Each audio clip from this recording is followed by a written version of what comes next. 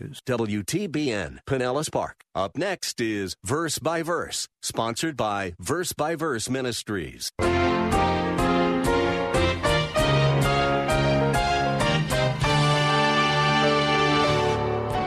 To cheat the government out of its taxes is to rob the Lord. You're not just robbing the officials, and you're stealing from them. They've given service. We are to pay for service. That's why you'll find in verse 8 of Romans 13, that's the natural transition. Paul says, owe nothing to anyone except to love them. Don't have a debt. We are to pay for services rendered. It is morally wrong to accept a service and not pay for it. That's what would happen if you try to cheat the government out of taxes. And worse than that, you are cheating the Lord. That's why Malachi 3:10 speaks about taxes, and he says, you have robbed me. I said, where have we robbed you? We haven't robbed you. Yeah, you have robbed me. You haven't paid me, and that's my plan for paying the government's officials. When you pay your taxes accurately, you're giving to the work of God. I just looked at an IRS website that deals with tax fraud. The list of crimes and punishments seems almost endless.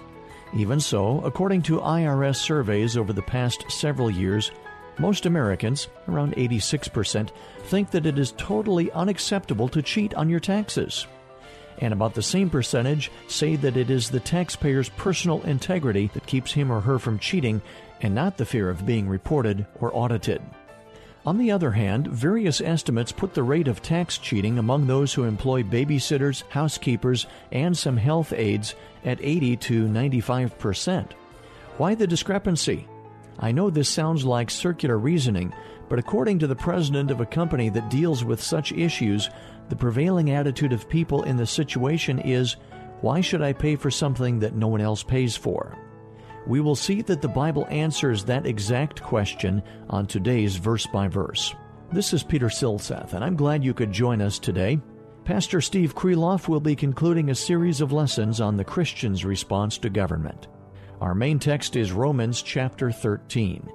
But in our last class, Pastor Steve had read the story in Matthew of Jesus sending Peter to go catch a fish and remove the money that he would find in the fish's mouth so that Jesus could pay his taxes. Let's let Pastor Steve continue his lesson right there. Don't we wish that finding tax money was this easy today? It's not. But the point of this is that we ought to pay taxes. We ought to pay taxes. Jesus did, and he said, we don't want them hung up on this, that, I don't pay taxes. They'll miss the whole point of my ministry. No, lest they be offended, we're going to pay it. Jesus paid his taxes, and we should too. But someone may argue at this point, say, wait a minute, Steve. This tax was an Old Testament temple tax. We're not under the law anymore. The temple doesn't even exist. Old Testament has passed away in the sense of the law, and our taxes don't go to support a theocracy like Israel anymore. We are involved in a secular government. Is there a New Testament support for paying taxes to a government that is not believers in the true sense? Well, yes, that's Matthew chapter 22, and you need to turn there. And we looked at this a few weeks ago. This is the one that deals with the Pharisees and the Herodians coming together. And it's a fascinating portion of Scripture. It says in verse 15, then the Pharisees went and counseled together how they might trap him in what he said. The whole intent of them coming to Christ is to trap him. And they sent their disciples to him along with the Herodians. They sent people who they thought Jesus wouldn't know with the Herodians. Now, the Pharisees never got along with the Herodians. They were miles apart, politically speaking. The Pharisees did not believe in giving a certain tax to Rome. They were rebellious towards Rome. The Herodians were pro-Roman, but they got together on this issue because they all wanted to trap Jesus. And here's the trap. They sent their disciples to him along with the Herodians, saying, Teacher, we know that you're truthful and teach the way of God in truth and defer to no one, for you are partial to no one. It just ekes of flattery. It's just trying to butter him up. They're saying true things, but I don't think they mean it.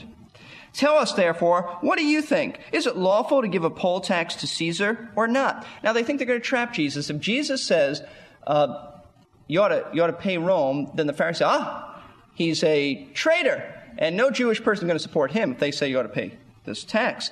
If the Lord says you should not pay Rome, then the Herodians are there who are pro-Roman, and they'll report him to the authorities, and they might just kill him because they would think that he's a insurrectionist. So they think they've trapped him there. But what we didn't look at least not carefully, is this poll tax. In verse 17, is it lawful to give a poll tax to Caesar or not? The Romans taxed the Jewish people, no question about it.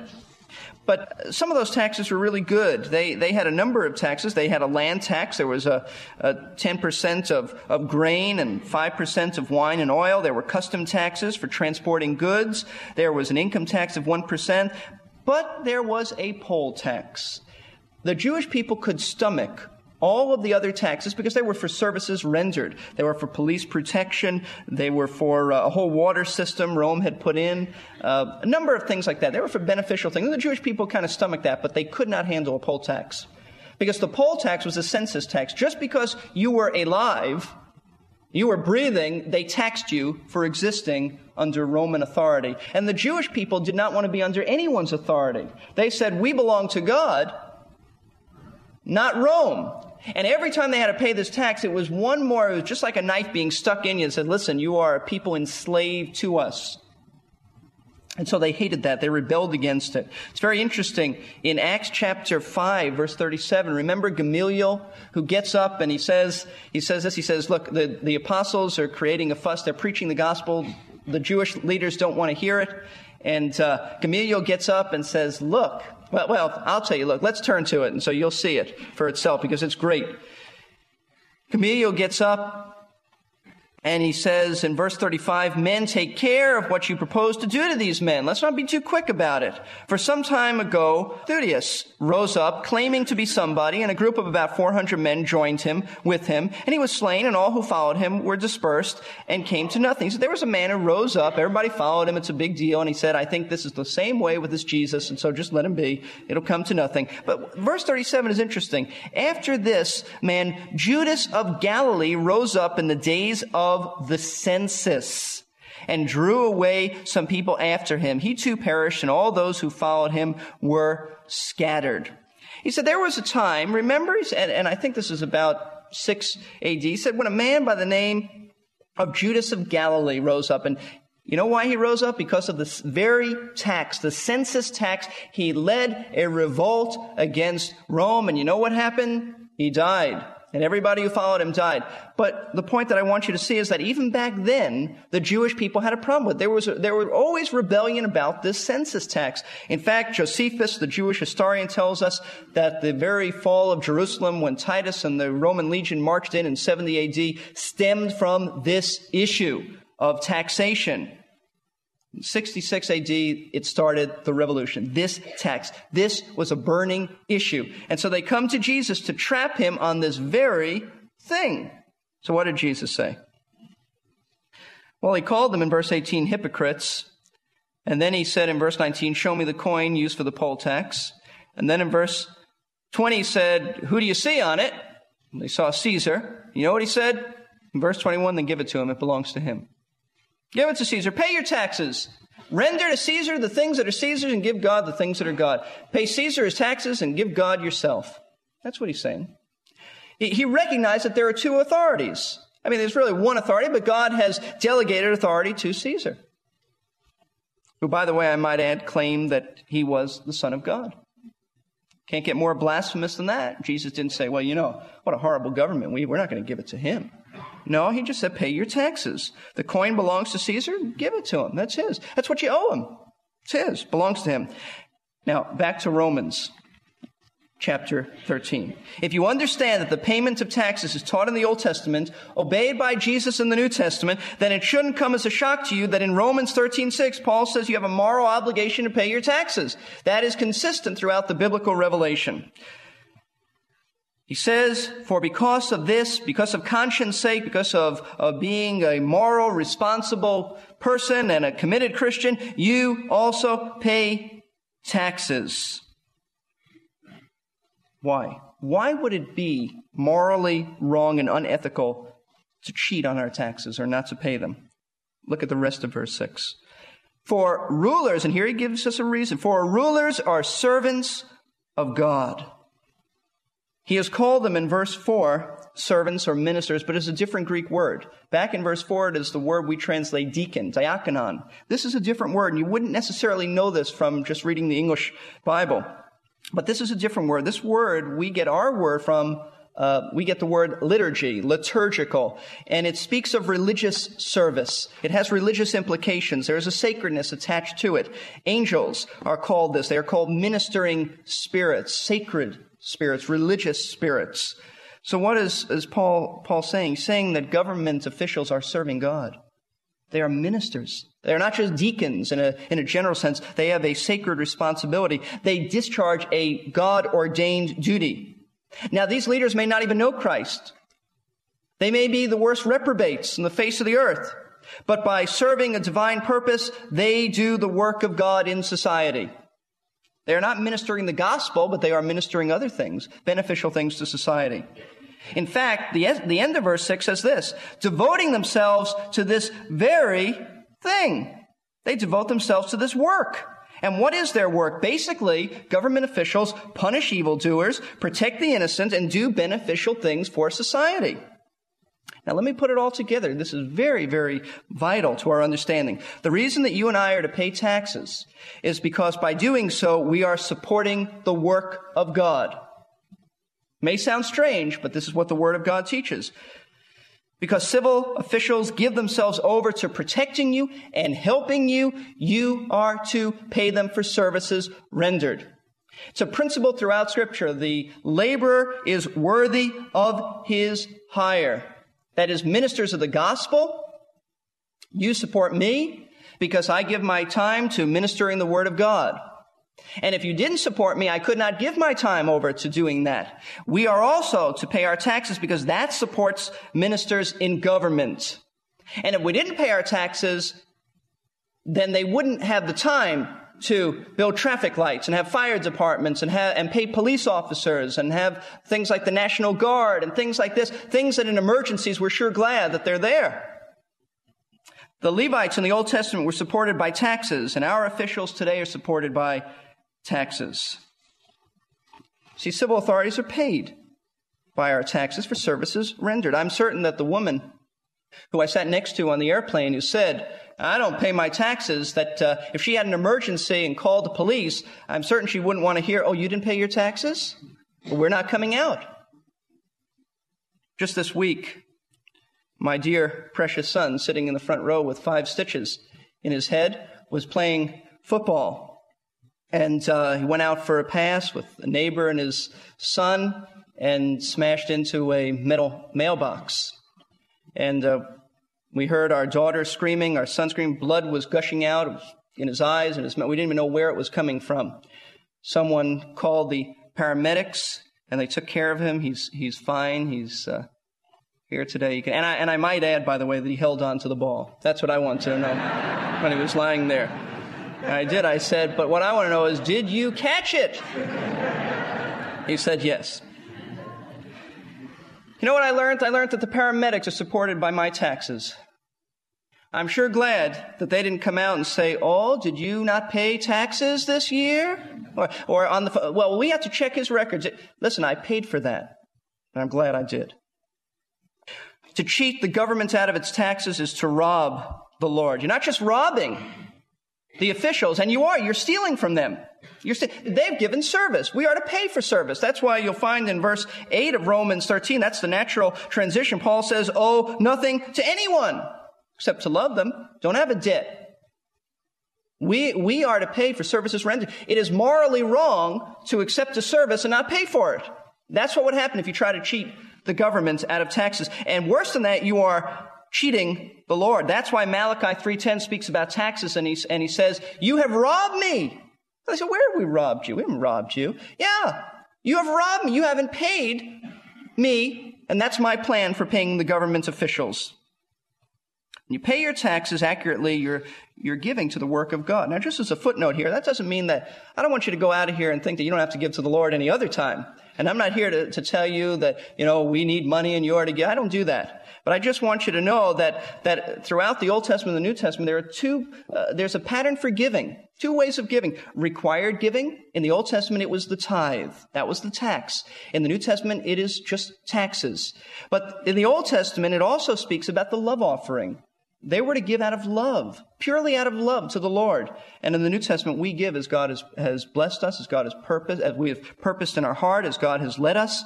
We give out of love and adoration. So don't think when you pay your taxes, I don't want you to go out of here thinking, I've done my responsibility, that's it. No, you're to give to the Lord through the church as well. But the point of this passage is to say that to not give is to cheat government officials and God. So we're morally responsible to pay our taxes. Now, having said that, Paul gave us the general principle. Now it's rather simple. In verse 7, he just tells us what to do with it. Now he tells us to obey this principle. Verse 7, render to all what is due them. It's due them. Render. Give them. The thought here is that we have a debt to pay. Render. We're to pay back those that we owe. In other words, our taxes aren't a gift. We don't give gifts to the government in that sense. So don't get upset when they say you owe taxes. That's what you owe. It's not a gift. You owe it. That's the thought here. Render. It means pay back all that you owe them for services rendered.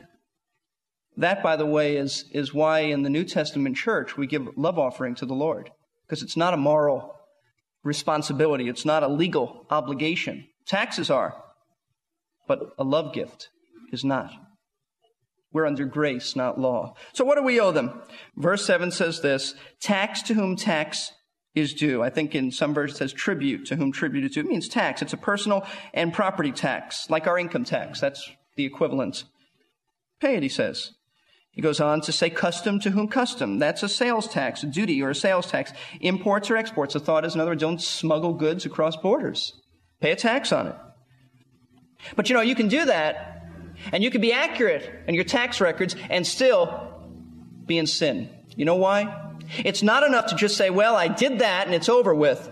The Bible says we're to have the right attitude. You can give taxes accurately but have the wrong attitude, and God is looking for attitude and motives. Look at the rest of verse 7. He says, fear to whom fear, and honor to whom honor. Respect and honor should also be paid along with the money. I read about a man who resented giving taxes.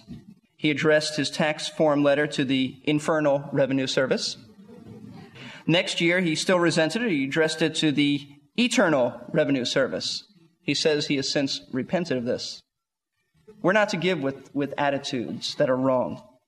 We're to give with respect and honor. Now, you might not agree politically with the men in office. That's not the issue here. You may not even like them, but you are to respect them. You are to honor them, if not for themselves, then for the position that they hold in authority. See, it's not enough to give our dollars. Our attitude is to be one of respect and honor. We're not to have derogatory names towards police officers. You know what I mean.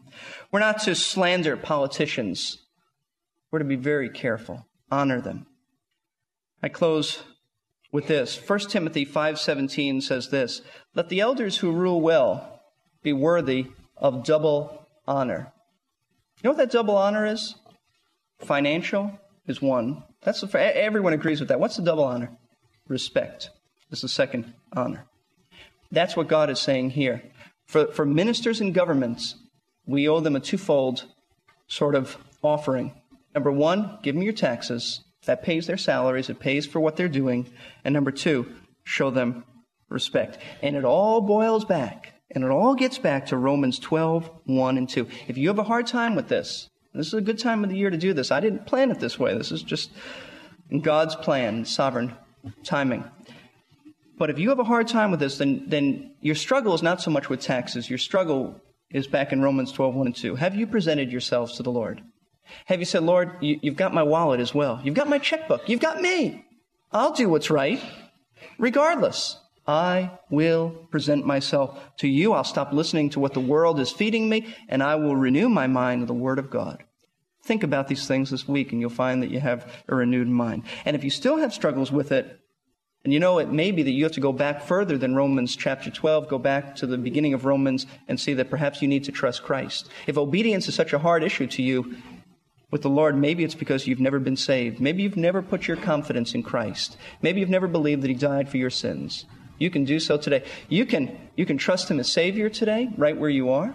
You can trust Him in giving your life to Him in the sense of commitment in Romans 12, right where you are. And we want you to be encouraged to do that. Let's bow for prayer. I don't know where you are spiritually, but I know that God wants you to make changes in your life if you need to. The Word of God has convicted you. Follow through on what He's saying to you. You don't have to walk an aisle or come forward, but we want to encourage you after the service. If you have a need, we want you to. Maybe you just need to come and pray. We have a room in back that you can pray. You can even come up now and just have prayer at the front, maybe in the front pew, just to spend time with the Lord. But we want you to know we're available to help you, counsel you, encourage you. Father, thank you that your word is so clear, so direct.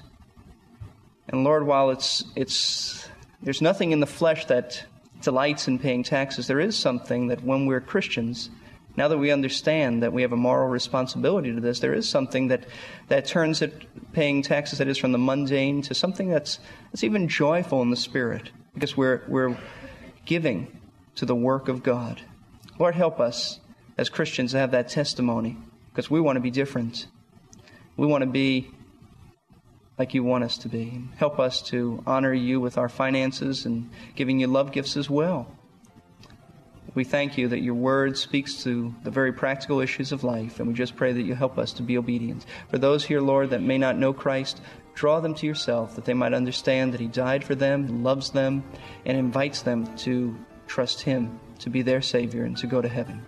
For we pray all of this, Lord, in your Son's name. Amen. One writer said that when you go to a doctor for a checkup, he will begin poking and prodding, asking if it hurts. One of two things might happen. He might poke too hard, and that hurts. Or he may hit a spot where it's not supposed to hurt, and then we know we need some further testing. It's much the same with a sermon on financial responsibility. The pastor may push too hard, and we certainly don't like that. But the pain may be because it's not supposed to hurt there. When that happens, it's time for a visit with the great physician.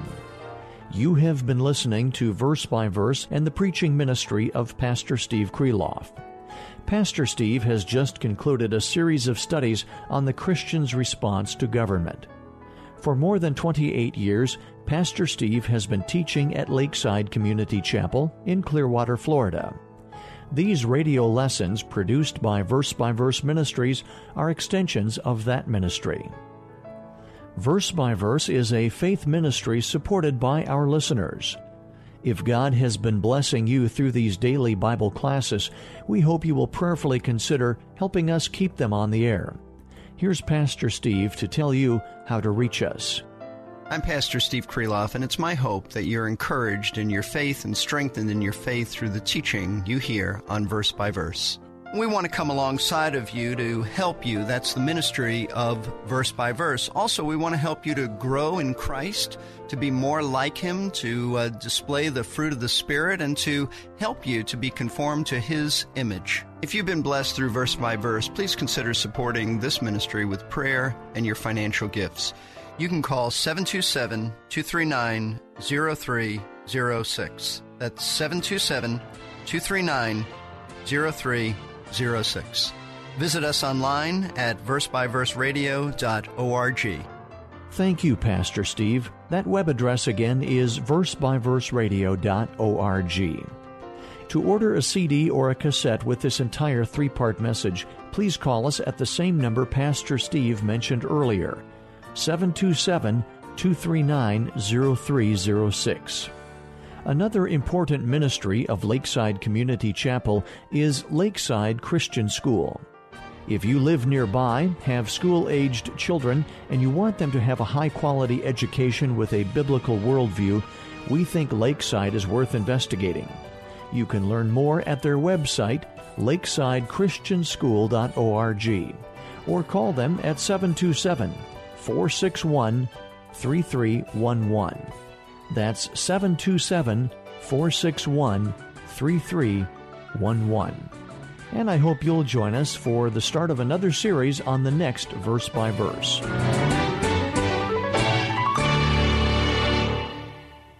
You've been listening to Verse by Verse, sponsored by Verse Ministries. This program was pre-recorded. To learn more, including how to donate to this ministry, visit versebyverseradio.org. That's Verse, celebrating 20 years of